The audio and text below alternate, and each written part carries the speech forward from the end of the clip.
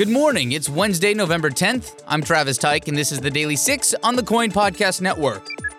The Newburgh School Board voted 4-3 to terminate their superintendent, Dr. Joe Morlock, without cause. The decision was made without public comment and without any additional comments made by the majority of the board. Superintendent Joe Morlock was under contract through June 2024. A release just out from the district administrator says they are shocked and dismayed that the board took this disruptive action in the middle of the school year. Vaccination clinics for kids are starting to pop up. At Portland Public Schools, clinics start today with one at Fabian Elementary School after classes are out. That one will prioritize PPS students and families. Also starting tomorrow, Tektronix in Beaverton will hold clinics 7 days a week for adult and child shots. No appointments needed.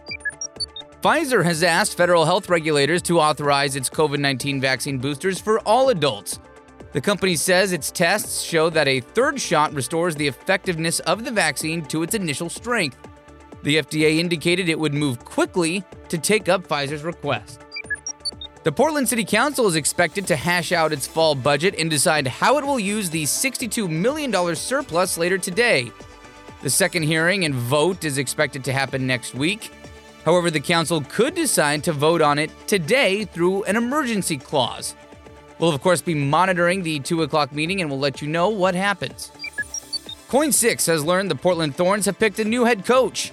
Rhianne Wilkinson comes to the Thorns after a stint coaching soccer in England. The Thorns tell Coin6 she will start the 2022 season.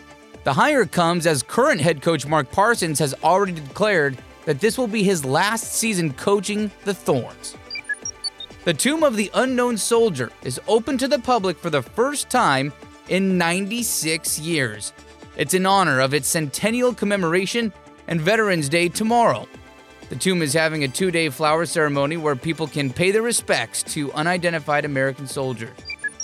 For more great content from the Coin Podcast Network, make sure you download and subscribe wherever you already listen to your favorite podcasts. We'll see you tomorrow.